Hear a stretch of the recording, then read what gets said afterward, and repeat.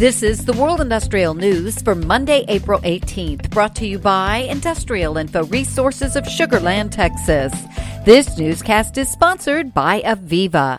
Listen to part 10 of their podcast, Sustainability and COP26.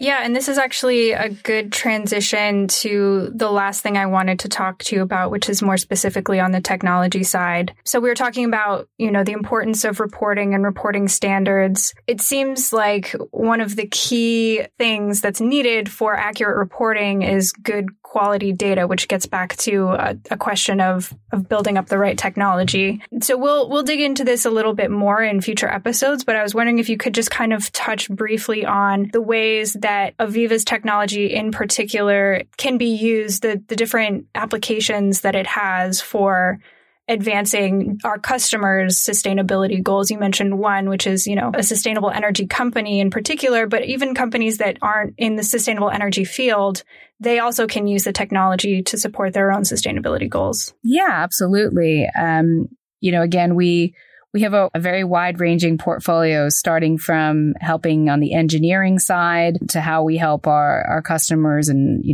operate as well. So the technology has sustainability benefits across all of those areas. I think that to give an example, just on the engineering side, we've now seen our customers come to us to help, like from the beginning when we are designing, especially in the process industries.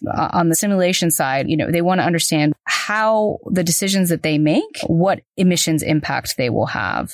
And so, we are building in and have successfully built in carbon accounting capabilities into our suites of tools because we want to give them underlying data, from the beginning that's accurate.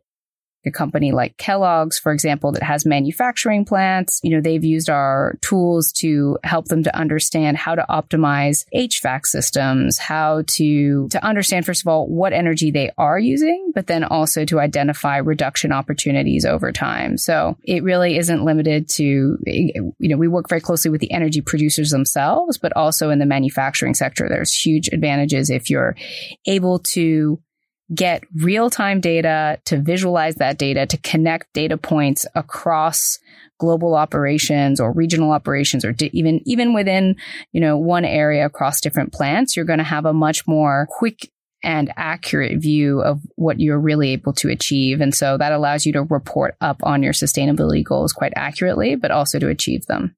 And just to add one more point to that, what really excites me about Aviva technology is how it's helping to drive sort of emerging technologies and scaling up. So especially some of our tools are being used in designs for production of green hydrogen, which is very exciting because in the market, we often hear the skepticism about we need more technologies at scale to actually see net zero goals being met. So that was just one thought that came to my mind. Yeah, and I think it would be great in a future episode to kind of, I know we have a lot of really interesting sustainability focused stories. It would be great to kind of dig into those in more detail and hear some of those stories. But for now, I just want to say thank you to both Lisa and Ruchi for joining us today. And I very much look forward to future conversations.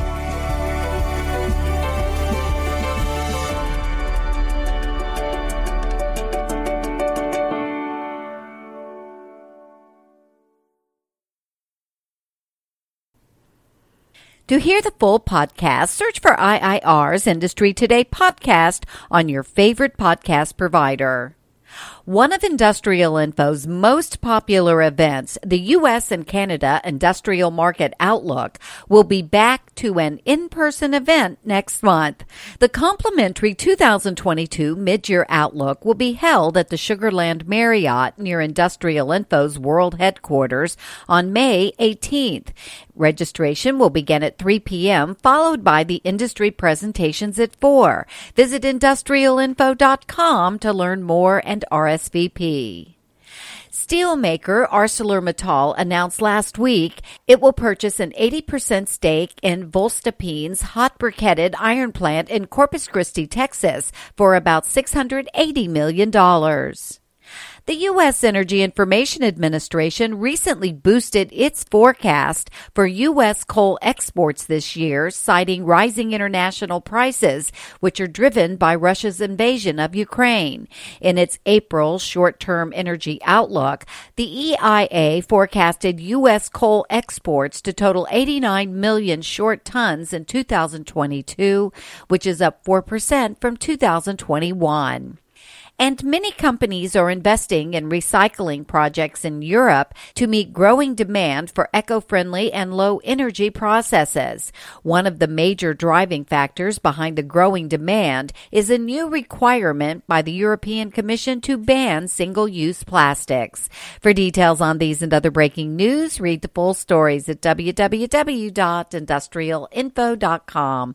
I'm Peggy Tuck, reporting for Industrial Info News.